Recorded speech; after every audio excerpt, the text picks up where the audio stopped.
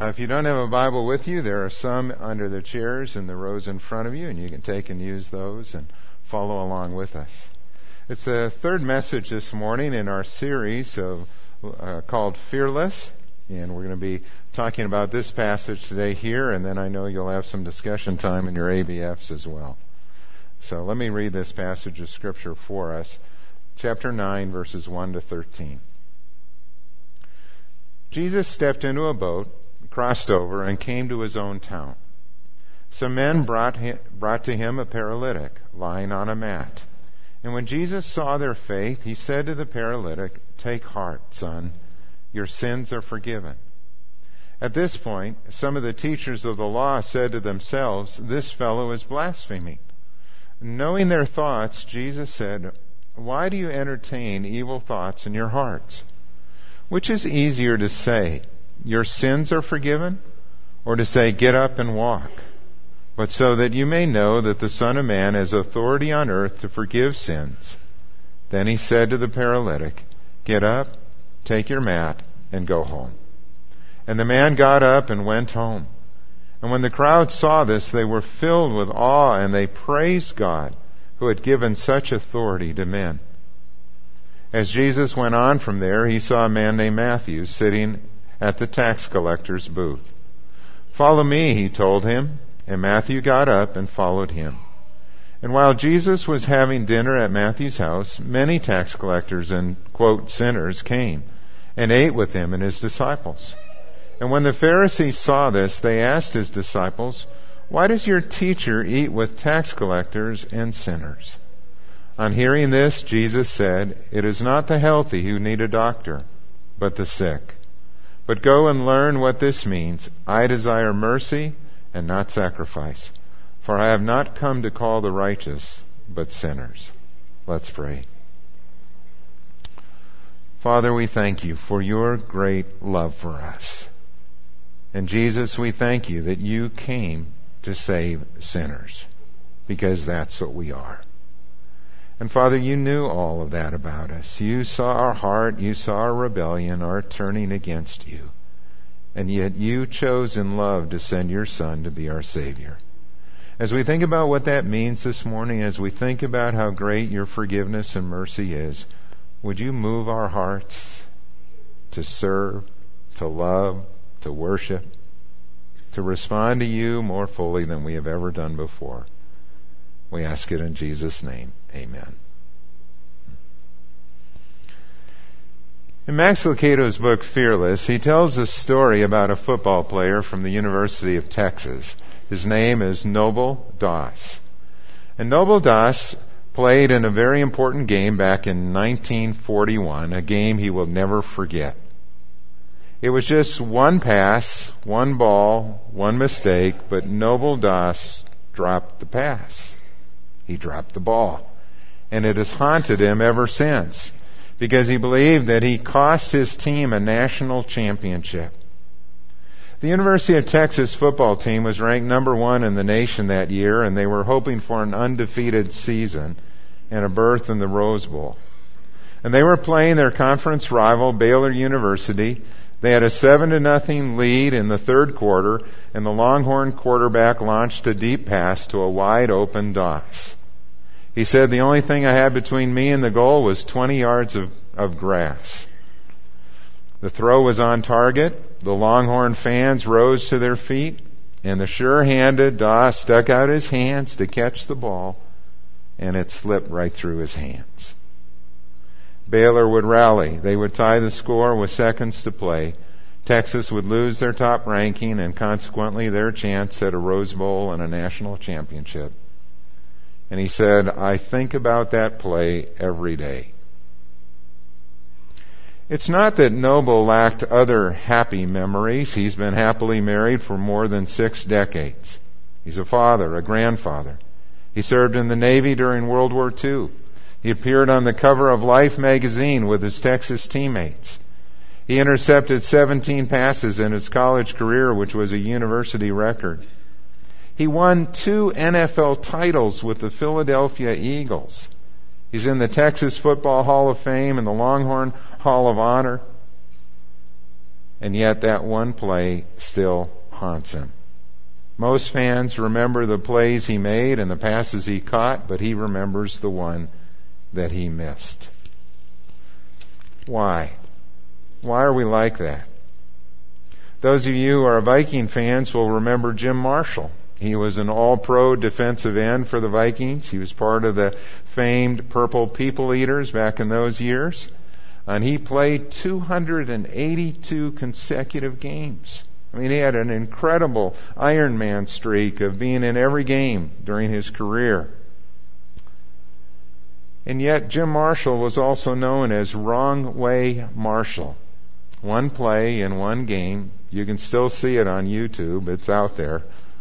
But in 1964, in a game against the San Francisco 49ers, there was a play where Billy Kilmer fumbled the ball. Marshall scooped it up, but he got turned around, and he ran the wrong way into the end zone, resulting in a safety for San Francisco. Marshall said, "My first inkling that something was wrong was when a 49er gave me a hug in the end zone." That's the clue, that something wasn't quite right. And he remembers that play, and it bothers him. We all make mistakes. We all have sinned.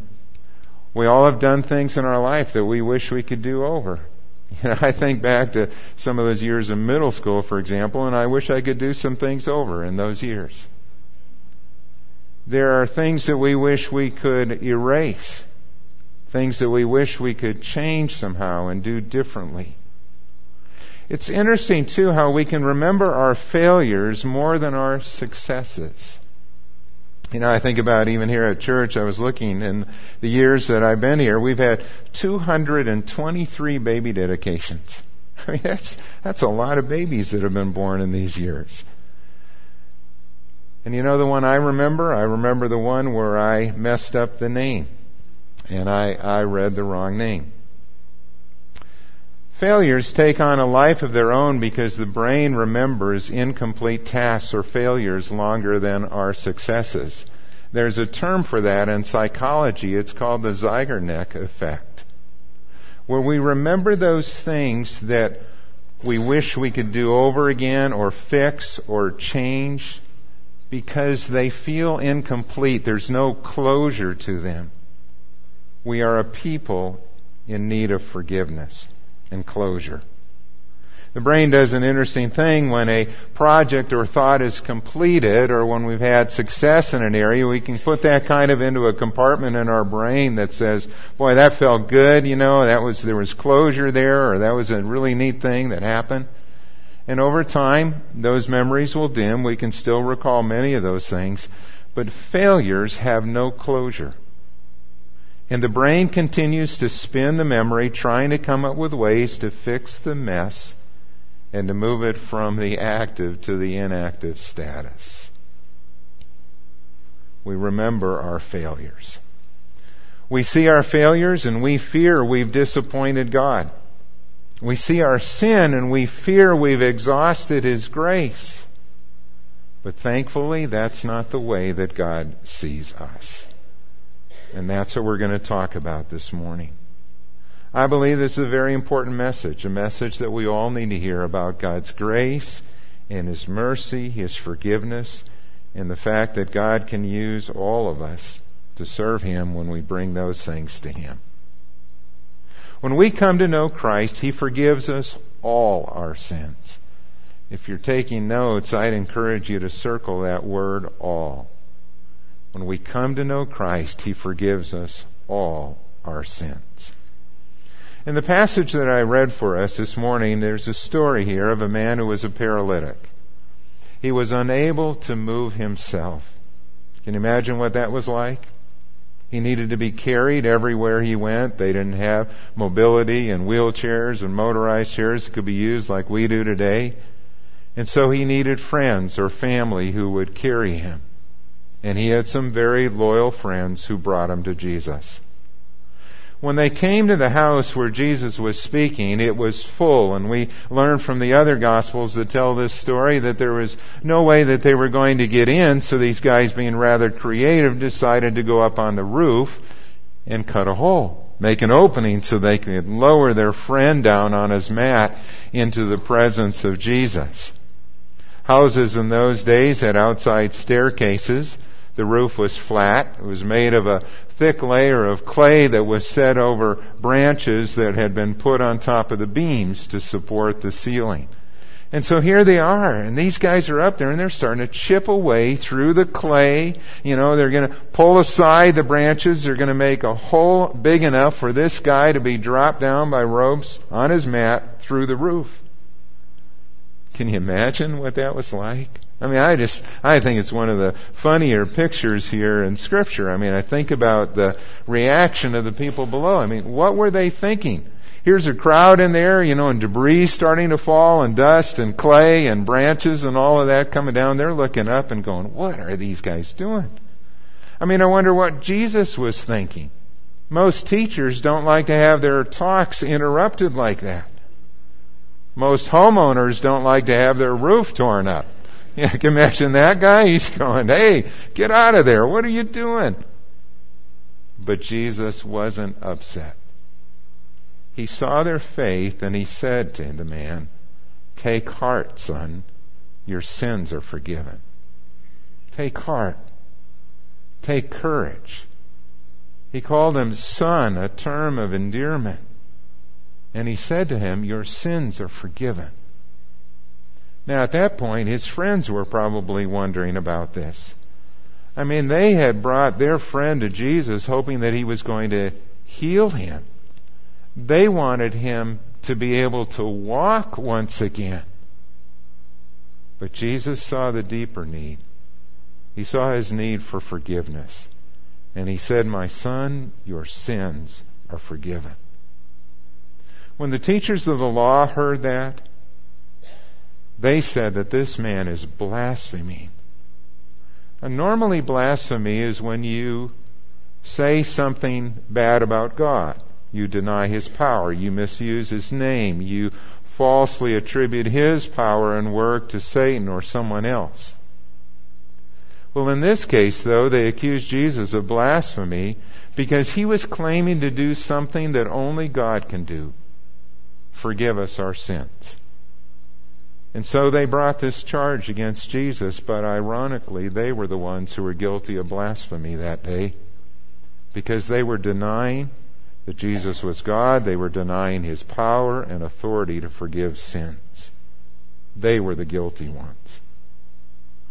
So Jesus saw their heart, knew what they were thinking, and he said, which is easier to say? Is it easier to say your sins are forgiven or to take up your mat and walk? Well, in their mind, they're thinking it's a lot easier to say your sins are forgiven because who's going to know? Who's going to know that Jesus has the authority to say this? But that's actually the greater work here, isn't it? To forgive us our sins? That's the greater work than the miracle of healing.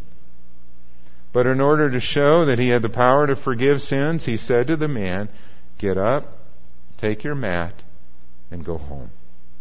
And the man got up and he went. And the crowd was filled with awe. The word there in Greek is actually the word for fear.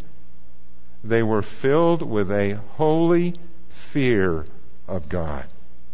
Something miraculous had happened, and they had never seen anything like it before. Jesus has the power to forgive us our sins. In Colossians 2, verses 13 and 14, the Scripture says that when you were dead in your sins and in the uncircumcision of your sinful nature, God made you alive with Christ. And he forgave us all our sins. There it is again, that word all. He forgave us all our sins, past, present, future. Having canceled the written code with its regulations that was against us and that stood opposed to us, and he took it away, nailing it to the cross. He took our sins, this debt that we owed, this penalty where we deserved death because of our rebellion and sin against God. And Jesus took that upon himself and paid that penalty that we deserved. We all have sinned. And what we need more than anything else is forgiveness. We need spiritual healing at the very core of our being. And that's what we find when we place our faith in Jesus Christ. One of Rembrandt's most famous paintings is of the crucifixion. And in his painting of the crucifixion, he portrays all the characters that you would expect to be there in such a scene. There is Jesus. There are the two thieves hanging on the cross on either side of Jesus. There are the soldiers. There's a large crowd of onlookers. But down in the corner of the painting, as one who shared in the guilt of the cross, Rembrandt painted a portrait of himself. He acknowledged that he also was a sinner in need of God's grace and forgiveness. Have you done that? Have you admitted to God that you are a sinner? And have you asked Him to forgive your sins and to be your Savior? The Bible says if we confess our sins, He is faithful and just and will forgive us our sins and purify us from all unrighteousness. Well, the second thing we see in this passage of Scripture is that when we come to Christ, we become a new creation. We become a new creation. 2 Corinthians 5:17 says, "Therefore, if anyone is in Christ, he's a new creation. The old is gone and the new has come." And we see that in the story here in Matthew as this passage continues in verse 9. Jesus now calls a man whose occupation made him a pariah, a social outcast. And here was one of these guys who would have been looked upon by the people as one of the lowest of the low. I mean, nobody wanted to associate with tax collectors. If you were going to be a good person, an upstanding person, this is someone of low morals that you would not hang around with at all. What do we know about tax collectors? Well, here's some of the things that we learn from history and from the Scripture about tax collectors. Number one, they were collaborators with Rome. I mean, that's like working for the enemy. I mean, these guys were like traitors. I mean, here they are, they're collecting taxes from their own countrymen to benefit Rome. And the citizens did not like that at all. Tax collectors made their money by overcharging on taxes. They padded the amount that you owed, and they would collect more than that. We know again from Zacchaeus in the Scripture where he had made so much, that he, when he came to Christ, chose to pay back what he owed to everyone. That's how they made their money. They had such a reputation for dishonesty that they couldn't even testify in court. You wouldn't bring these guys in to be a witness in a court because you saw you couldn't trust them in anything. They were barred from worship in the synagogue because of their contact with Gentiles. The Orthodox were forbidden to walk with them, to do business with them, to eat with them, to have them in their home, or to go to their home as well. So often for tax collectors, their only friends were other tax collectors and sinners. It must have been a lonely life. And yet here comes Jesus along, and he sees Matthew, who is also called Levi in the other Gospels. And he says, "Matthew, follow me. Follow me." What a picture of grace. Jesus would call Matthew to be one of his disciples, and he would eat with him in his home. I think about that. I mean, that amazes me when I put it into the context of what happened here. And it blew the Pharisees' mind. I mean, why does Jesus eat with tax collectors and sinners? They just didn't understand. This is nothing that a good religious person would do. Why would you associate with them? And that challenges me. Are there people in our community, our world, that you would think are beyond the hope of the gospel? Or that you just wouldn't want to even get to know because, you're just not supposed to associate with them? Jesus challenges our prejudices. He challenges our assumptions about people.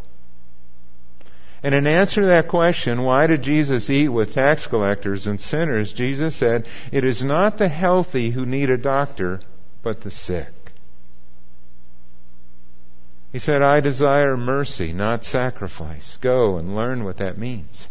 You know, they thought the way that you fulfilled the requirements that God had was just by trying to keep the law to the letter, and they could do that very well in a rule kind of way, but in their heart they were far from God. And what God wanted more than anything else was a changed heart. A heart of compassion and mercy, a heart that recognized their own sin and showed grace and forgiveness to others. Jesus' mission was to seek and to save the lost. Don't ever forget that, because that's what He's called us to as well. If God could use Matthew, He can use you and me. That's also how the Apostle Paul felt about his own life. He called himself the chief of sinners, the worst of sinners. If God could save me, He could save you. And to Matthew's credit, he followed Jesus. You know, sometimes when a person feels like they're on the out and everybody looks out down on them and nobody wants them, and they hear this invitation to come and follow, you know, they just don't want to do it because they think, "Oh no, there's got to be something else here," or "No, they really don't love me." But there was something in Jesus, in the way that He approached people, in His manner, that sinners were drawn to Him. Don't let your sin be an excuse for not serving.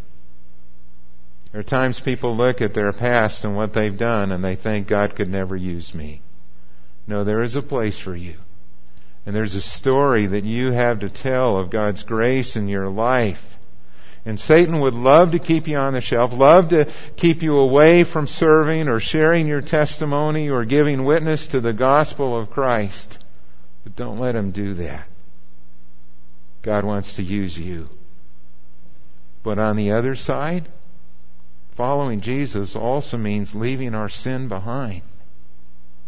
It means saying no to the old way of life. It means putting those things behind you, confessing your sin, turning from it, and following Jesus Christ, because we are a new creation in Him. One of the most well-known hymns in the English language is the hymn Amazing Grace, written by John Newton, and I always marvel whenever I think about his own story. A man who once was a drunken sailor, a slave trader, and a blasphemer of God. He was living a vile life apart from God.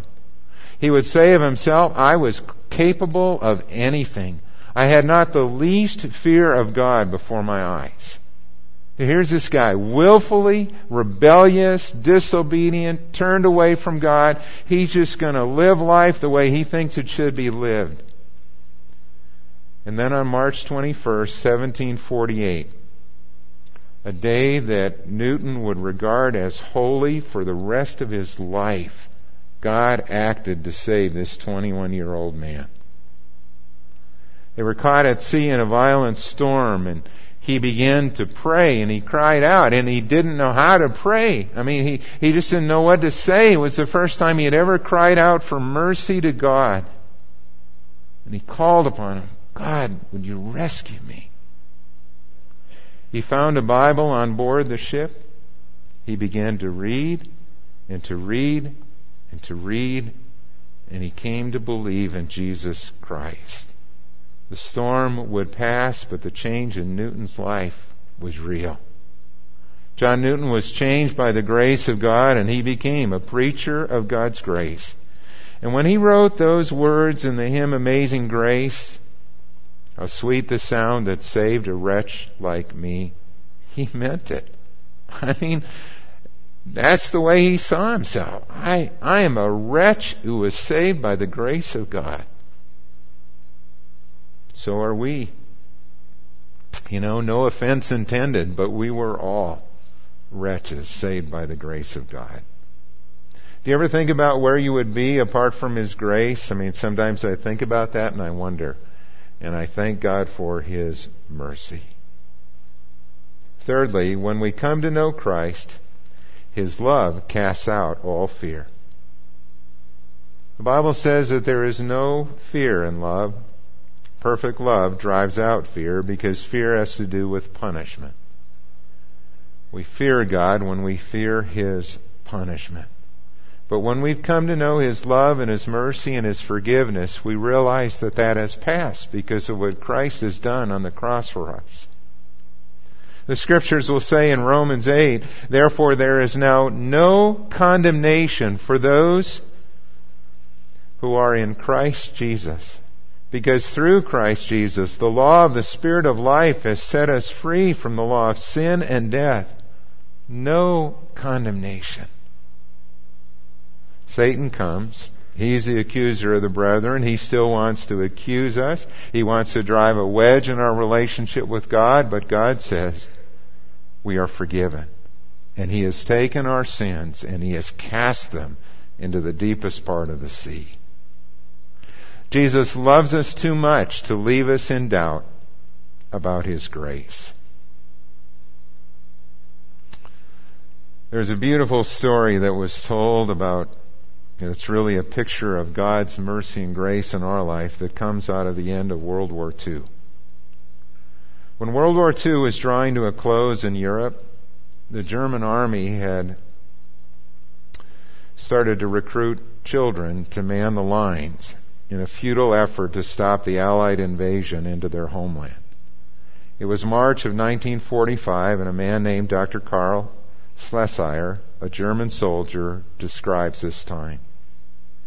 He said, I was in a battalion of teenage grenadiers fresh out of training, and we were sent into the front lines east of the Rhine River after American forces had established a foothold on the East Bank. Fresh American units were pushed across, and our battalion was ordered to plug a hole in the front line. We dug in 3 companies abreast on a slight rise in front of a little town of Kirchhellen, and I was with the first company in the center of the position. My company numbered about 80 teenagers. In bitter fighting, American troops pushed through on both sides, but they got stuck in front of my company. About 17 or 18 of us were left, and we huddled in 2-man foxholes. On the morning of March 28th, amid smoldering tanks and twisted bodies, there suddenly came an eerie silence. I looked over the hole I shared with a buddy, and I saw no life, but a movement in the busted roof of a farmhouse about 200 yards away. And feeling sudden panic, I stood up in the foxhole and I fired 4 rapid shots at nothing in particular. But the eerie silence was broken by a single voice. A lone American soldier had walked calmly toward the entrenched Germans. And he was saying in a calm and low voice, "Come out. Come out." I looked at him. And I'm sure he knew that there were 2 soldiers that had their machine guns trained on him, and yet he still came. To have shot him would have seemed like murder because it was not a threat. He just wanted us to give up. My foxhole happened to be directly in the path of the approaching American soldier, so I and my buddy were the first to see him. And I was startled to see that the soldier was an American Indian. He had the classic face of an Indian, and it was not threatening at all. He spoke to the German soldiers. He motioned for us to put down our arms, and we did. We dropped our weapons, took off our helmets, we talked them back into the foxhole, and then this Indian soldier told them to put their hands over their heads, and he turned and he invited them to follow. He turned and walked toward the American lines without looking back as the German soldiers followed. Schlesier was overwhelmed. He said he must have been the most reasonable man, the most perceptive, the most understanding, and by far the most brave. He had not been ordered to do this. He chose to do it on his own. we had not expected to live, and he must have seen how idiotic this all was, and he acted on his own to save us, risking his life in the process. And later in the prisoner of war camp, we talked about him. If he had not come to get us, we would have died in our foxholes. I owe him my life, and I have lived it. If Christ had not come for us, we would have died in our sins. And we owe him our life. Let's live it for him. The passage that we looked at here this morning is a beautiful picture of God's grace and forgiveness. Jesus came to call sinners like Matthew, even to be a disciple of his. So don't let your sin and your failures keep you from following Christ. Don't let them stand in the way of getting to know him and growing in your relationship with Christ, because he loves you too much. He laid down his life for you. But instead, confess your sins to Christ, and he will forgive you. Surrender your life to Christ, and he will lead you, and he will show you what it is that he wants you to do. You know, if you've come to our church this fall, and this is really the first time you've been here, you know, we encourage people beyond Sunday morning to get involved in a small group or our ABFs where you can get to know other believers in Christ. To encourage you in your relationship with God, because we all need that. We all need that kind of fellowship and teaching and instruction. And when you come, you know, there are places, depending upon where you are in your relationship with Christ, if you're just checking things out, we have a class called Christianity Explored that can help you just to investigate the claims of Christ. We have classes that can help you to understand what it means to be a disciple and how to learn to study the Scripture and grow in Christ. And we have places where we want to pray for you and pray with you and encourage you in your relationship with him. Wherever you're at in your spiritual journey, it's time to take the next step and to follow this one who loved you and gave his life for us. Let's pray. Father God, how can we ever thank you for your mercy that was so freely given in Jesus, who came to rescue us just like that soldier came to rescue those young German teenagers. Father, you know what stands in the way in our life that keeps us from growing at times. You know the things that we may be holding on to that we need to let go of. You know our fears that may keep us from following you, for fear of where you may lead us or what you may ask us to do. But Father, you are good and loving. And I pray that we would be bold in our faith, bold to share the good news of the gospel, courageous in our obedience, that we would live for you with no regrets. We ask it in your name. Amen.